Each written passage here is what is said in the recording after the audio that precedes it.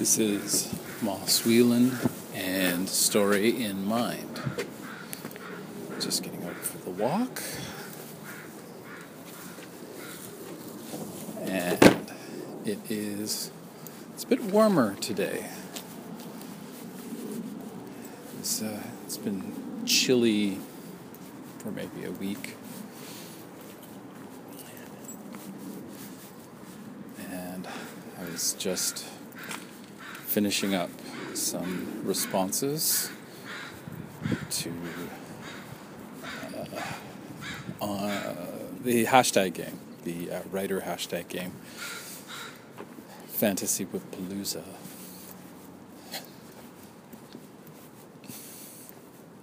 And it's nice when I'm on my game, I can make a intelligent response.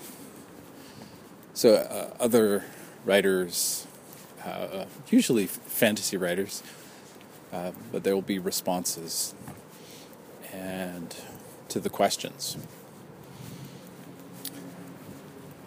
And it's exciting to hear about people's stuff. It's wonderful. And let's see, I'm hoping to continue with talking about planets,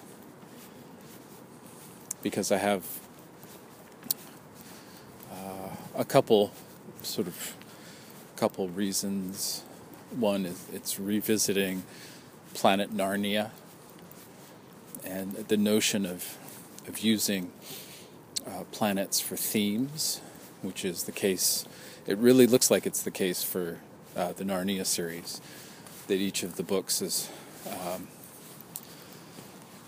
loosely based on a theme, or that it's sort of the underpinning theme, starting with Jupiter and rulership, leadership. Jupiter being the king. So, I've actually done my Jupiter episode, and so now, and I've done Mars actually a while ago. So, I'd like to do the moon. It's relevant to me. I've set a book that is it's a draft 3 or something of a book. It's a Terrapin version of the moon, and one of the big things about Terrapin is Terrapin's all about the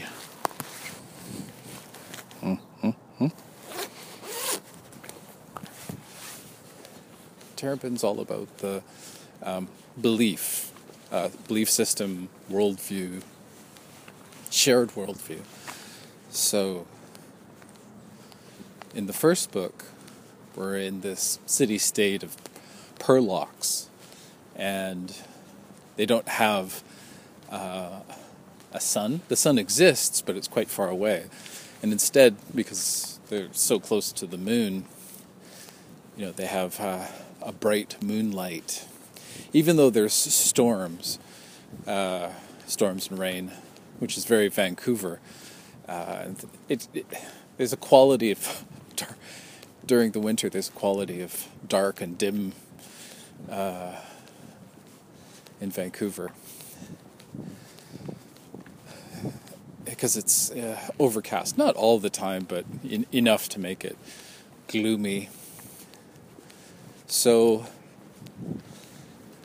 there is a moon, and it's sort of one of the states of Terrapin, and you can actually go to this state. It's close to where we are in the first book, and it's talked about, and we get to meet at least one person from there.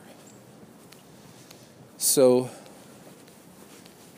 So now it's in this sequel, second book. It's all about the moon. It's all about going there and being there. One of the problems with, or it depends on how you look at the problem, right? If it's a problem or not. But if you go to the moon, if you live there, spend time there, any length of time, a long time, that you would start to become like the people who live there and who believe in it, believe in the way it is. I don't know about where you are, but the city that I am in, even the section of the city I'm in, there's these perception, sort of like, say, status. Do you live in the wealthy part or not? It shouldn't matter, but it's in there. This kind of disturbing notion. So the people who live on the moon, they believe that it's the moon or their version of the moon, and it also affects how they look. So how they think, it's also about how they look, how they act. The people who live in the capital city, the city-state on the moon, I believe it's Luandan. And that is a kind of a bit of a reference to London, but it's also a sort of etymological confusion, sort of say a suggestion that's the origin of the name of London. That London is actually from Luan, right, which is like Luna, another name for the moon. So it'd be like the city of the moon. So I'm sort of giving a nod to that. And the people in this moon city are red werewolf people. That's where it's at right now. I have other elements, such as that it's resembling a moon base, and I have retro rocket ships, those 1950 gleaming rockets, which have recently made a return with, is it called SpaceX? But it's this using rockets, but also rockets that can return to Earth and then land again.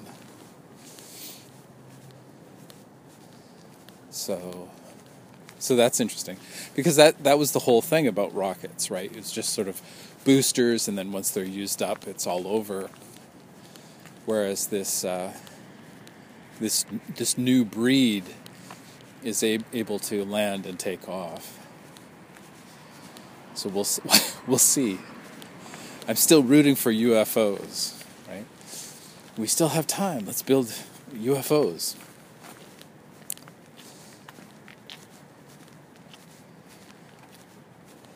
So, the moon. Why the moon? Just jumping back to C.S. Lewis's Narnia. I'm not basing everything I'm doing on Narnia. I'm sort of getting inspiration.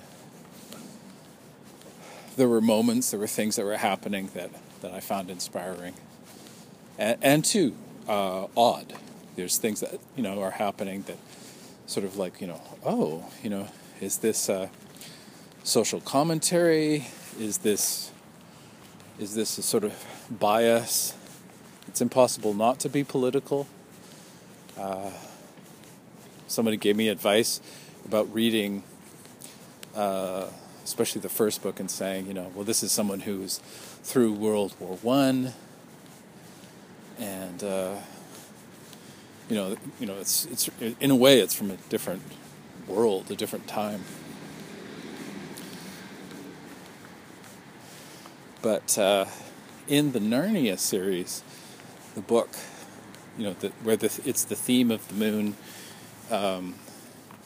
the astrological theme, right? So, because C.S. Lewis was a medievalist, and so he had this connection to the notion of these spheres of influence, the music of the spheres. And the book in the Narnia series is the Silver Chair. And right away you have silver, which is symbolic of the moon. It's been attached to it. In the same way that, say, gold is attached to the sun, we have this symbolic connection. And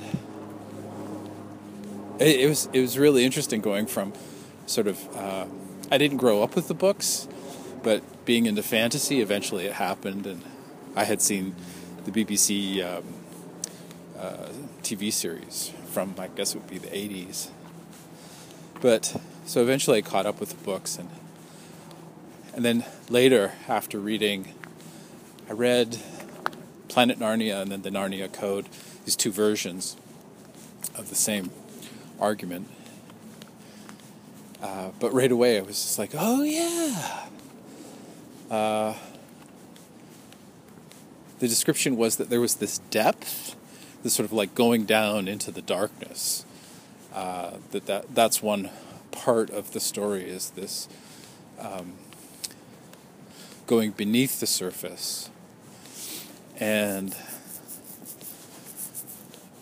say when you do a read through with these sort of this kind of new perspective, new way of looking at it, then it opens up in different ways. And also too, you don't have this sort of single bias, of, oh, well, this is Christian, this is all Christian. All of a sudden it opens up and it becomes more complex. And too, that complexity was always there. It was just waiting for the right person to sort of stand up and go, I have an idea. So the moon. So in the story, there's this king. There's a quest to find this king or this prince, and eventually we get to him, and he's involved with this throne made of silver. And he has two faces. He has the face that we see, say, in public, kind of above ground, and then there's the face that we don't see, which is below ground.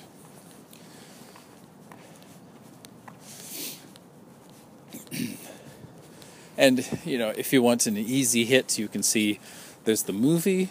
Oh, wait, I don't think they've done a movie version of The Silver Chair. But definitely the BBC, it's out there. And, with their big, fluffy puppet cat. Let's see. Lion. Aslan. Aslan is not a big part of this, but does appear.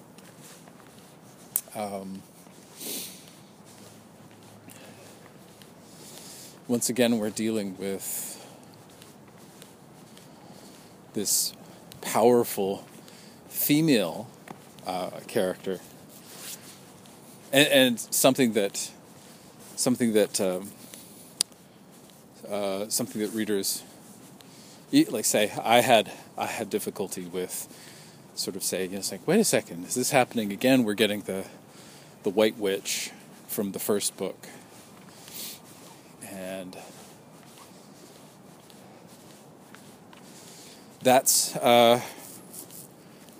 it's not entirely true that there's just bad women, right? That all women leaders are bad. There's male leaders in the story, but for some reason these, bad female characters are just like these villains. They just really stand out, and perhaps it's just me. I suspect not, but.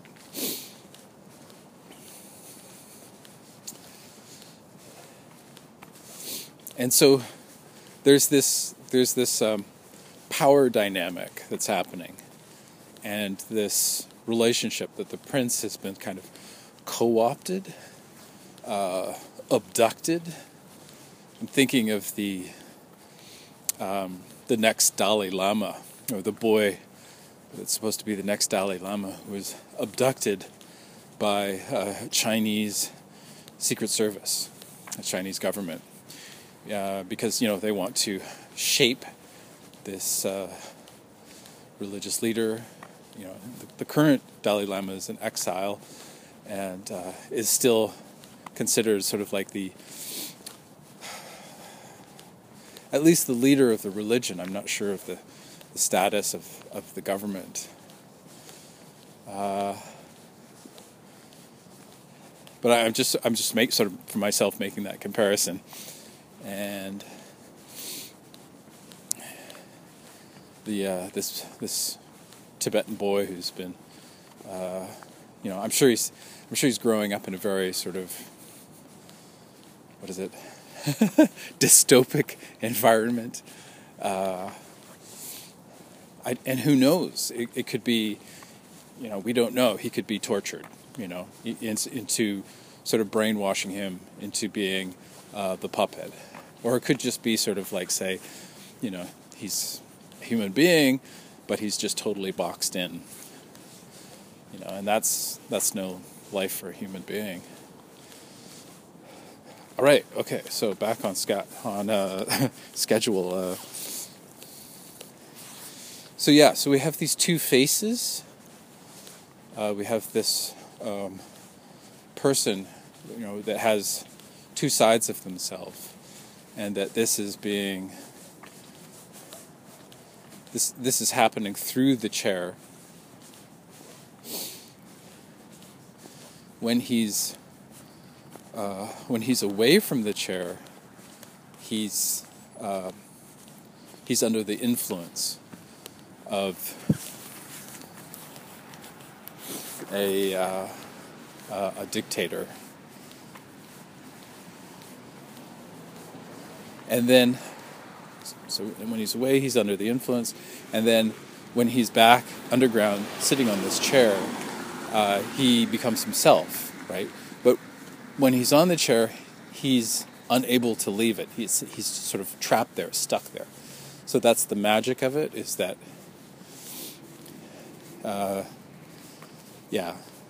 And to me, right away, it's sort of looking at the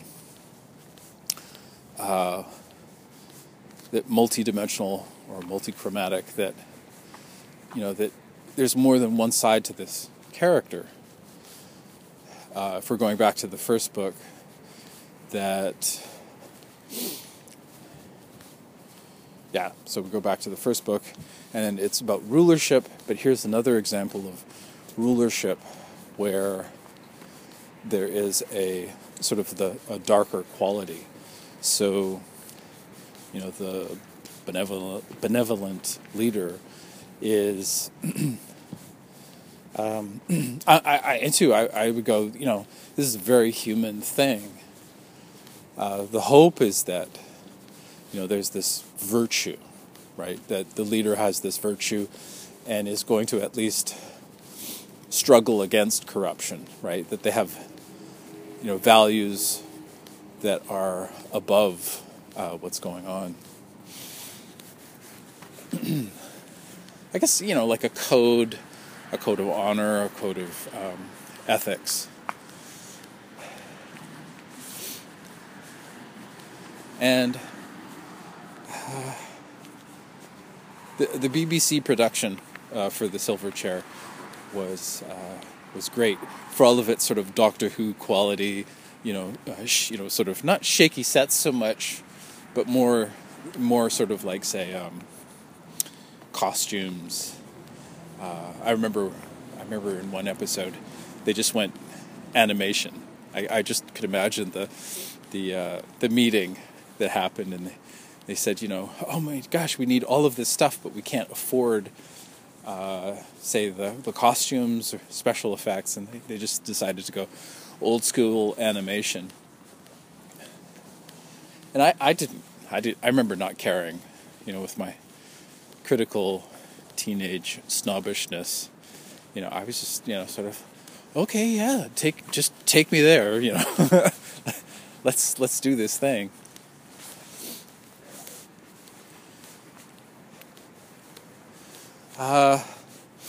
So the two faces, what's going on with that? Well, our moon, we see one face, like it's locked. I'm not sure if it's tidal lock, but anyways, it's locked. So we only see one side of it, and the movement we see, it's the shadow passing over the moon. And it's interesting because we say the dark side of the moon, but the dark side of the moon actually gets light, the sunlight that falls on the dark side. It's dark because we don't see it, right? But there still is illumination there. So that gets me sort of thinking, and it's like, oh yeah, okay, so how can I play with that notion of in Roman Greek mythology, there's a deity called Janus, and you can see Janus in January. That's the month is named after this deity, and the connection there has to do with locks and keys, doors, because it's the beginning of the new year, and there's a bit of a personification going on. The deity has two faces, like on the left side of the head and the right side of the head. Rather than, say, a split between down the middle, there's actually two faces. And so the symbolism for Janus is the symbolism for that time of year, and that, say, you're leaving, you're passing through this threshold. You're leaving behind, the space or the room that you were in of the previous year, and now you're going into the future, the new year.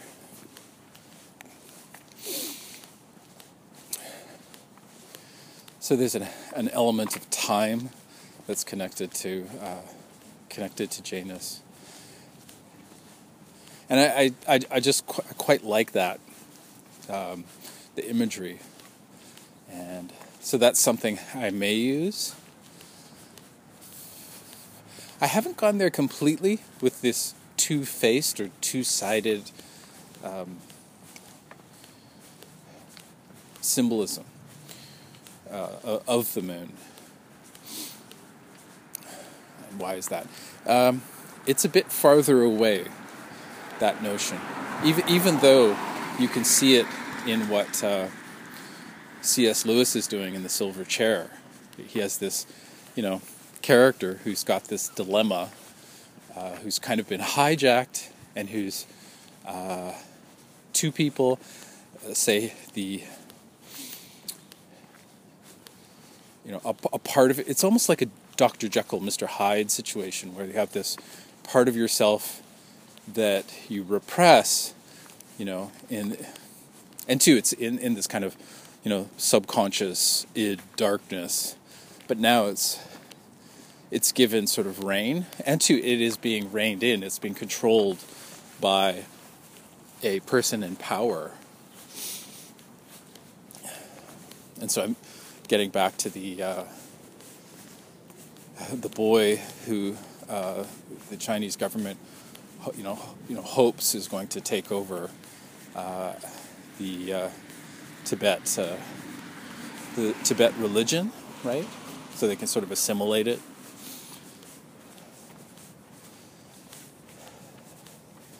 And just sort of the notion of sort of having that part of oneself controlled.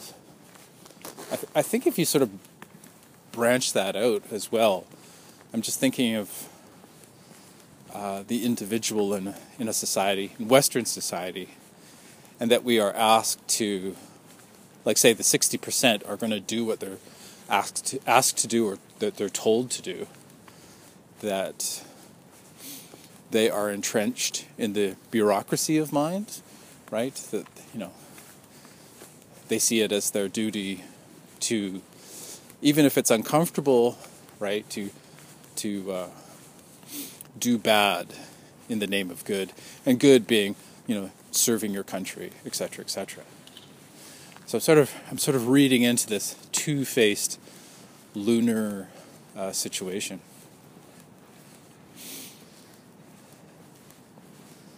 So the flip side too is that there's a part of oneself, and I'm just thinking of kind of our two princes, right? Our Tibet kind of prince, and then our I'm trying to remember the prince's name in Narnia, our Narnia prince, and that our Narnia prince is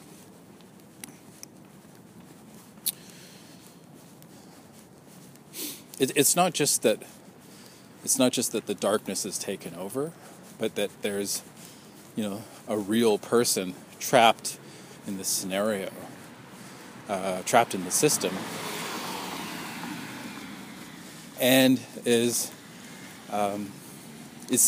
desiring a way out, but it's ineffectual, like not being able to make an effect. And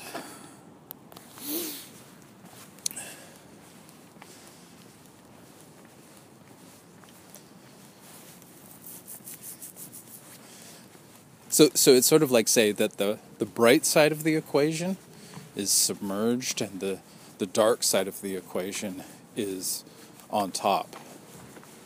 And I would say, this is my experience, but I would say that, that's very much part of being in this paradigm. Whatever sort of angle or, part of it that you're in, I think most people would agree that there's this kind of desire that we be automatons, unquestioning, and just serving this the machine, the structure, the program, that is running on the computer.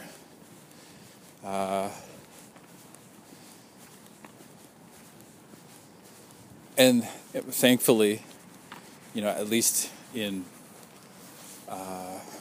most democratic countries, that there is the potential for, say, an individual, if so inclined, if so moved, to stand up, to take a stand, and to say, look, this is not cool.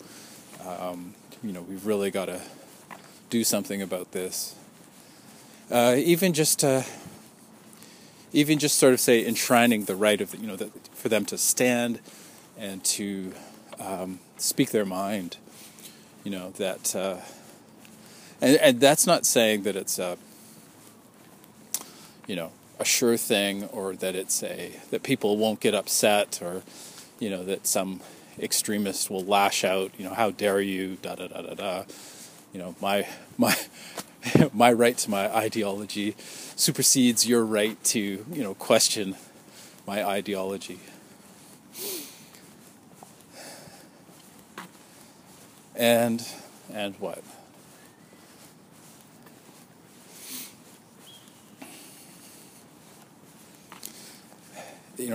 That said, there is this repression that happens, is happening. and that we are asked to, even though we are not, like say a human being is not a machine, so there's this element of suffering going on. And so I see that in this character in the silver chair, that there is this repressive thing going on.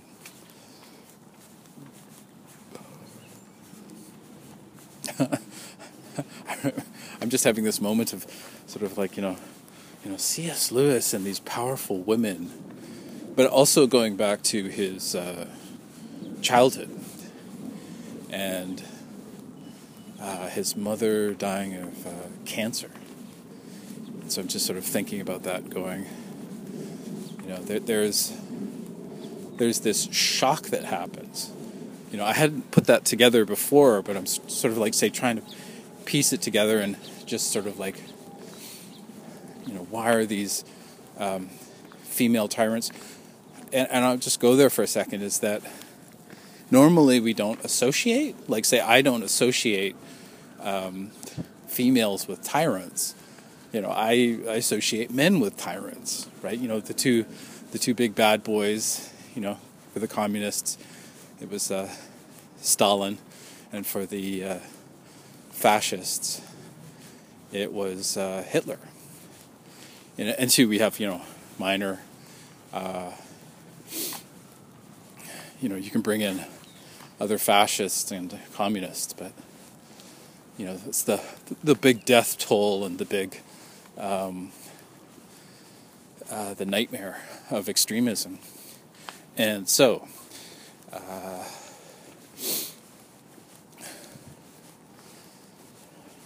somebody's approaching with their doggy. They're just stopping to investigate the lawn. What's going on here? Says the dog. Hold on, I gotta check out this tree. This tree is very interesting. Sniff, sniff, sniff. All right. So my point is, this tree is very interesting. It's not totally not interested in me at all. It's like, oh wow, that tree has got to be very interesting. Giving it the good sniff.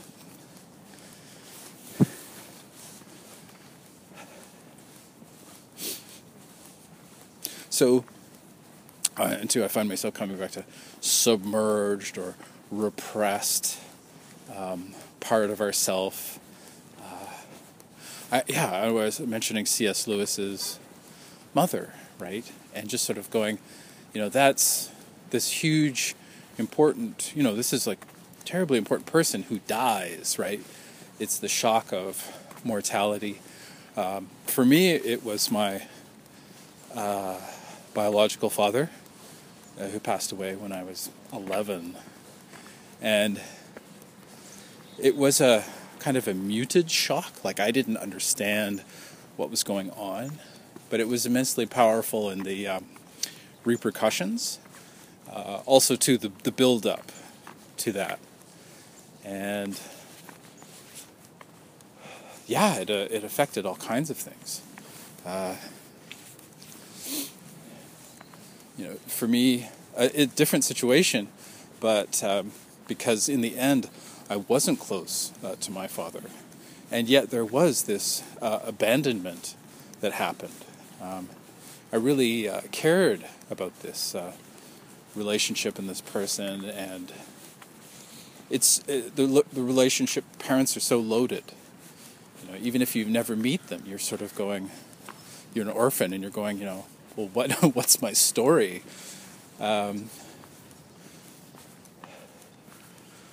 So I'm sort of I just have this different perspective now of going, okay, maybe that's it. Maybe it's his mother, right, that we're meeting. And in The Magician's Nephew, we do meet that there is it's I don't know, it's obvious to me, and somebody could come along and say, "Oh, you're reading into it," but there's this very touching attempt to heal a mother, to save a mother's life. And I'm just sort of going through and just like, well, why would he do that to what's this woman? What's this powerful figure? Is it kind of like, say, a distrust, because he, this sort of child's pain and rage at being abandoned, and not, right? So there's this expression in these stories. The obvious go-to before was that, he's a Christian, and Christianity is all about repressing women. And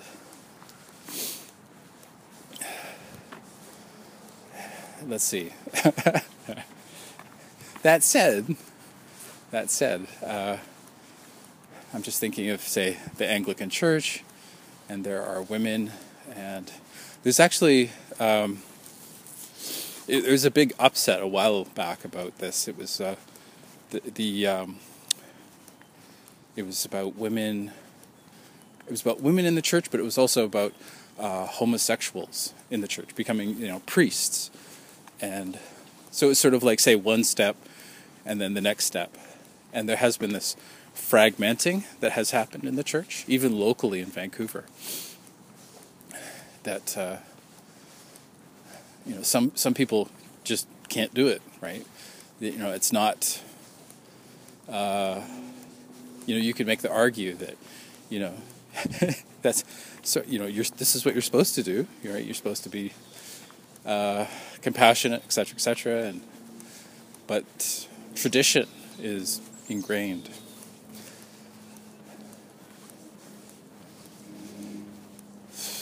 Another angle that I was thinking was Queen Elizabeth, and I'm just thinking about, say, when the coronation happened, and was that kind of a critique or a knee-jerk reaction? And yeah, so I'd like to go look up the dates when it was published, and just to see if that's another perspective. It's sort of a response. Is he saying that monarchy in general is totalitarian, or? But I just personally, I find myself going back to his mother, and the despair, and etc. And the disappointment that it's not forever, I guess.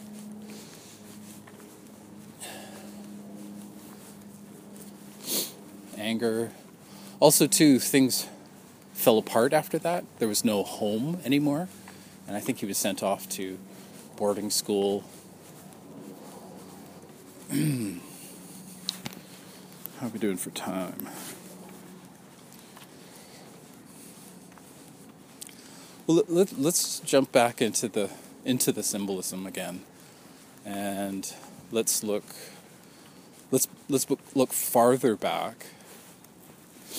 Something that I'm still coasting off of is a TED Talk about language shaping cognitive reality. And I want to say realities. And I'm not sure exactly if that's how it was phrased, but it has to do with, say, how you are seeing the world. And I'd heard something similar before, and I was like, I don't know. But one of the examples was, in German, the moon is masculine. And so, references to the moon are all feminine, right? They are all about, soft, beautiful, pretty. And then the flip side is, in Spanish, the moon is masculine. So anything to do with the moon, like, say, they might be talking about the lunar landing, and they're not talking about it as if it's oh, it's a beautiful thing, they'll be going, oh, it's successful, powerful. It's a powerful moment, right? This sort of underlying theme, giving something gender, genre, right? Genre is shaping how it's communicated. And so that's one example, say, of the moon that just came up. So the moon, in a sense, the moon has these two faces in this example. But also, too, you could have a language that doesn't have gender. I don't know if we can bring English in that way, but I'm sure there's languages out there that have no associations. English does have these associations, such as the man and the moon, right? And is that a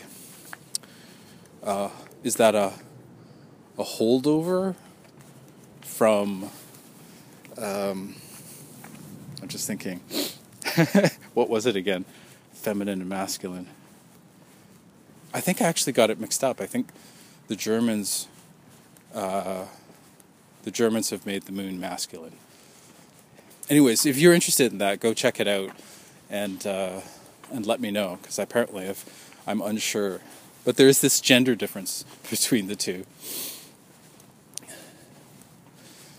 All right, so in English we have the man and the moon, and that could be a leftover from the German influence on English.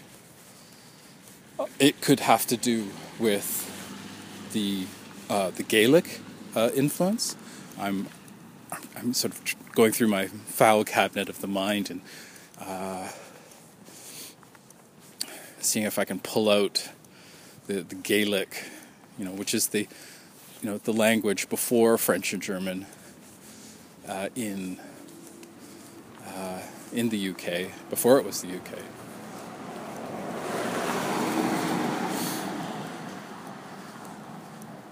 One thing I think about, it was how Gaelic shaped Anglo-Saxon, that it had to do with, say, the grammar or the ending of words. I think it might have been the grammar that it shaped. There's something there. It had an influence. It didn't just disappear. There's this kind of hybrid rather than this total assimilation. And there are many, many examples of words from different regions that have Gaelic words that have survived. But the moon. So, symbolism-wise, I think going back to mythology, and in English we have mon for Monday, whereas in the Latin we have lun, L-U-N, and that's going, for Canada it's going through the French. And that's an example of, say, where we don't get, the French. We're not using the French, we're using the Anglo-Saxon, which is coming from the German. And what is mon? You can see mon, you can see it in month, M-O-N. Why? Because a month is a moon long. And Monday is the day of the moon. And there are other examples if you start digging around in etymology. One thought I have is, since we're getting it from the Germanic, is it going to be, I think, just trying to sort of remember the genre or gender. Would Monday in the Anglo-Saxon Germanic, would it be a male instead of a female? A great example, and I'm thinking of, say, a deity would it be a male deity instead of a female? I'm thinking of the flip around from the Latin, through the Spanish, that we get. The Roman or Greek example is it Selene, and then it's the sister of Apollo. So it's she's the huntress. I think it's Diana, I think. So we have there's a possible question there to go up and dig up the man and the moon. Even with the Germanic influence in the language, even in English, the moon is very feminine. More often than not, that I'll see art where it's connected with the feminine. A pagan leftover, a neo-pagan use currently is to look at the 3 phases of the moon, the DOC, and it's often used by neo-pagans to represent, and in the English-speaking world, is to represent a threefold feminine figure, a goddess or a personification.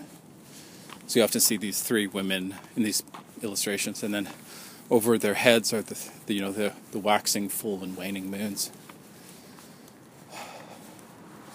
I remember when my mother and her hippie was it the veterans of the counterculture, these women, that they had a crone ceremony for their 50th birthday. So when they had their 50th, they would sort of gather together, and they would give a silver crown and put it on the head of whoever's birthday, and they were all wearing black. And this was to symbolize cronehood and to celebrate, I think another term for 50 is jubilee, so the jubilee year. And of course, if you're not hip to this, right? It could be, was it disquieting? It's like, oh no, it's it's dark. It's dark. It's not good.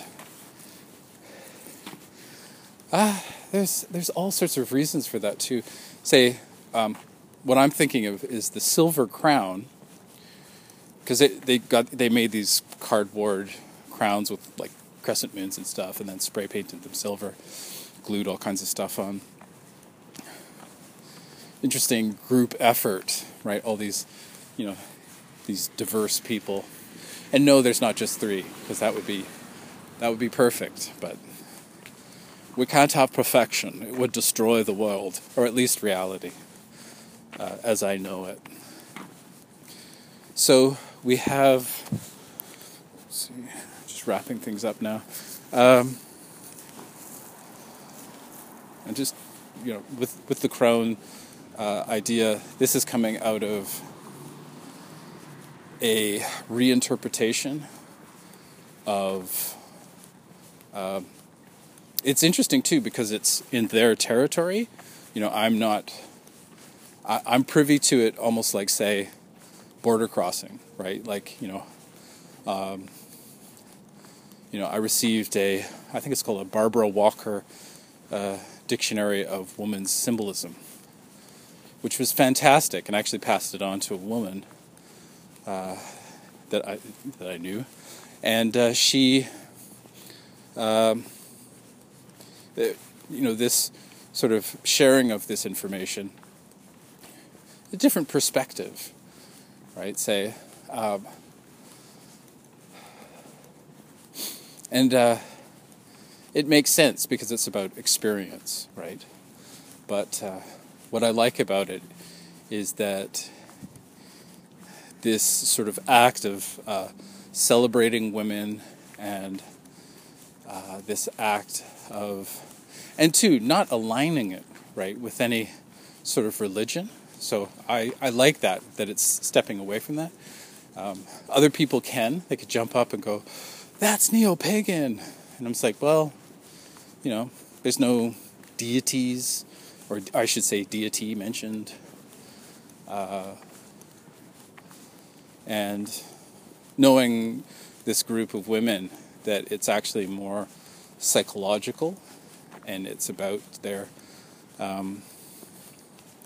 not being a role, or say that, in the religion that, say, all of these women are coming out of, which is Christianity, is that what else can I do? Oh yeah, the role of women is reduced to this. The mother, the value statement is placed on the mother, and the mother with the baby, right? So it's the virgin who's become the mother. She's still a mother. I think she has kids after that, right? There's all these questions like, how can she still be the Virgin Mary? Didn't she have a bunch of kids? No, she's immaculate forever. But beyond that, there isn't a role. The roles that used to exist post crucifixion, and I'm thinking of, let's see, women were extremely involved in what was going on, and there was this power shift, as the testosterone steps in and says, okay, we're going to make this, this state religion, and, we're going to fly flags over the butchery, right? It's sanctified by God, as religions do.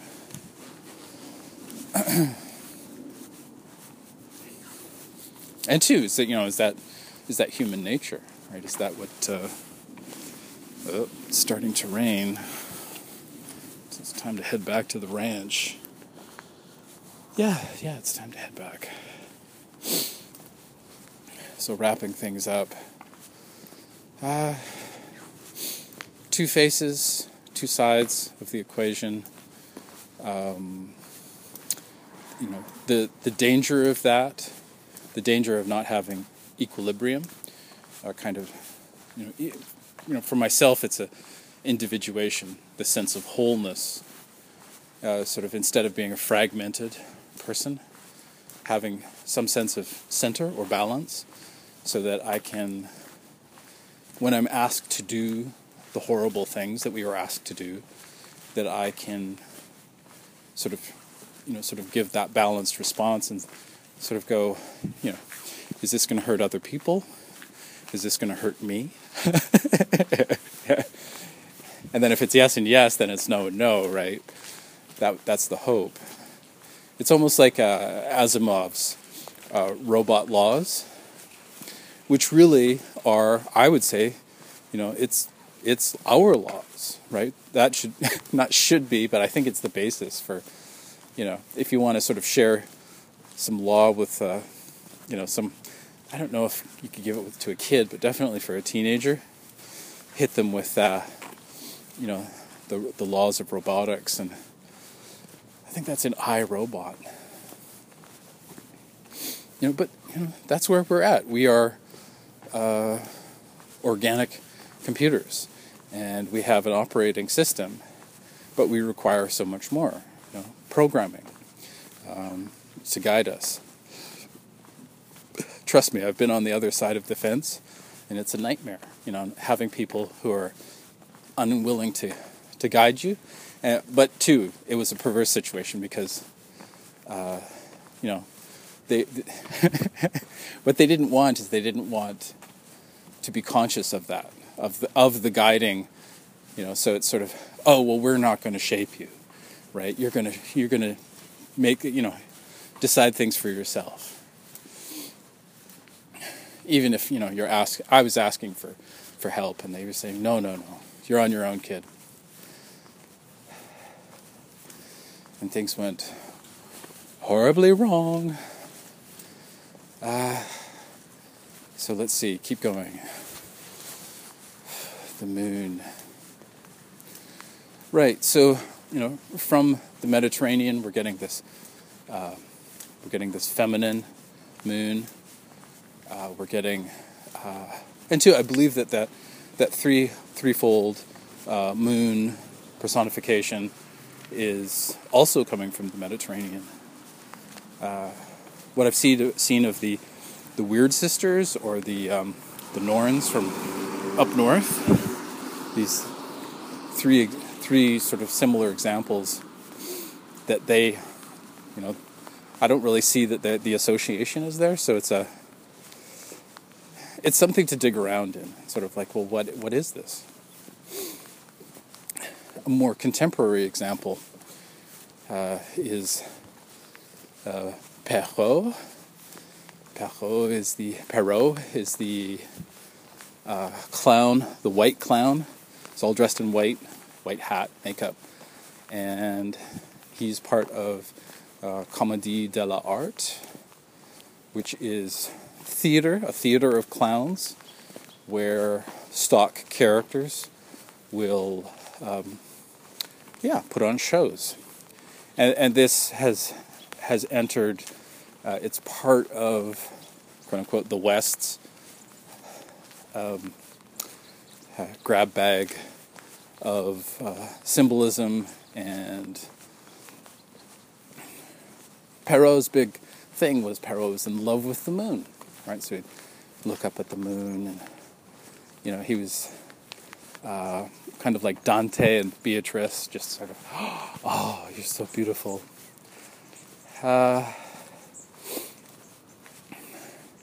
I think too, it's just end on the wolf connection, the wolf symbolism, and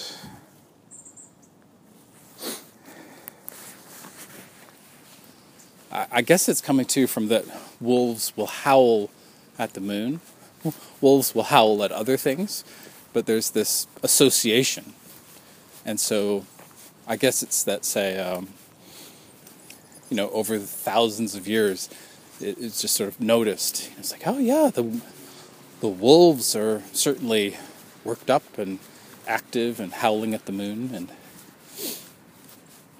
and we have contemporary pop culture idols singing about that, howling at the moon. And too, from that we have werewolves who transform, and that's something that I worked into the mix, because my character is on the moon that I'm just sort of putting kind of two and two together and going, oh yeah, there's that two-sided nature to werewolves. That they're human, but they are also wolves, right? They have their civilized side, but they have their wild side. I did an episode talking about wolves where the origins for it really paint the person who becomes a werewolf as actually diabolical. That they actually seek it out. They're power hungry. They're willing to sell their soul, which I would translate as that they're so desperate that they're looking for a way out. They're viewing their civilization as this kind of prison or restraint that's trapping them, and so they're attempting to break out. So early in the development of the manuscript, that is a seed that's planted. And so it's thinking about this and going through the multiple drafts, exploring it from different ways. I'm getting help from my critique partner, and trust me, I'm giving it in return, because it's gold, or in this case it's silver, and we have returned to the ranch. All right, how much? Oh, we're right on the cusp. There's another great threshold is a synonym for Janus, the two-faced deity. I can remember anyways, a number of years ago, when I was working on the first book, that I did have one of my kind of deity-like characters, superpowers of the fantasy world, Terrapin, that there was a two-faced character. And it was not the split, like the Batman Two-Face, where you have these two sides of the face, but rather it was, a face on one side and then a face on the other. And I don't think I had really chosen, like had said, oh, I'm attaching it to Janus. Let's see, what else? I think it's interesting that for all my skepticism and for all of my need to translate, like say, a person who's born into a religion could say, look at, say, what I'm talking about, and that there might be a concern about, say, my ability to comprehend evil, or that, say, playing with fire. And I disagree. I think we get a lot from movies, etc., that there is a preoccupation with, sort of defining, what is right, what is right and what is wrong. The joke there is what is white and what is wrong, and I thought it was going in a different direction, but I dearly love the Wongs. They had a grocery store up the street, and I believe they've sold it, and it's Filipino now. I think, well, it used to be. There was a sort of changing guard. What is white and what is wrong?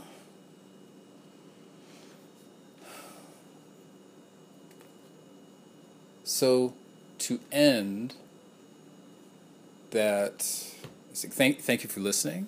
Sort of, it has clarified some.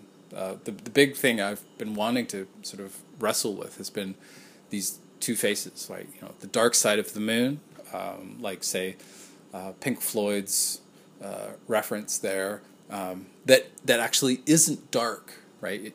It's not dark all the time, and yet sort of we paint it as, because we can't see it. The darkness is actually our perception, right? It's like the elephant in the room situation, where you can't see the elephant and you can only sort of feel around and sort of feel part of it, and you go, oh, well, I can't see the other side, therefore it's dark. It's dark to me, right? And that's definitely something I want to work in, massage, play with, as I'm developing. Just a final statement that's a big change for me. That sort of, I used to think that the writing, when you wrote, it was the first draft, that was when you'd finished writing. But now my experience, now is, oh, I see, that's just the beginning, right? That's just the first step, to be able to do a first draft. And there's this desperate, and two, there's this, it's not a laziness, it's more of a frustration, right? That it's, like, say, I was sending out, I got this notion, I cleaned up my first draft and I was sending it out to agents and publishers in Canada, and what was I doing, right? It's not ready, it's not nearly done. I think it's that I was wanting to invite the, say, especially the agents, I wanted to invite them in, it's like, hey, let's work on this. But for me, that's a mistake. I've got to keep going, and I've got to, for the first book, it was 20, with the agent, I did 20 drafts, and vicious, mean, just horrific editing, cutting, revisioning, on and on and on. But the whole thing is writing. And yeah, so there's a paradigm shift. I'm leaving the notion of what writing is, and I'm learning to embrace this dark side, this dark side of writing.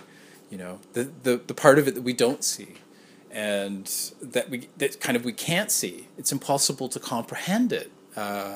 What it takes to get to that final draft.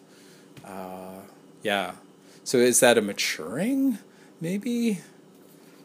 Well, thanks for listening. Take care. And yeah, don't worry. Just write.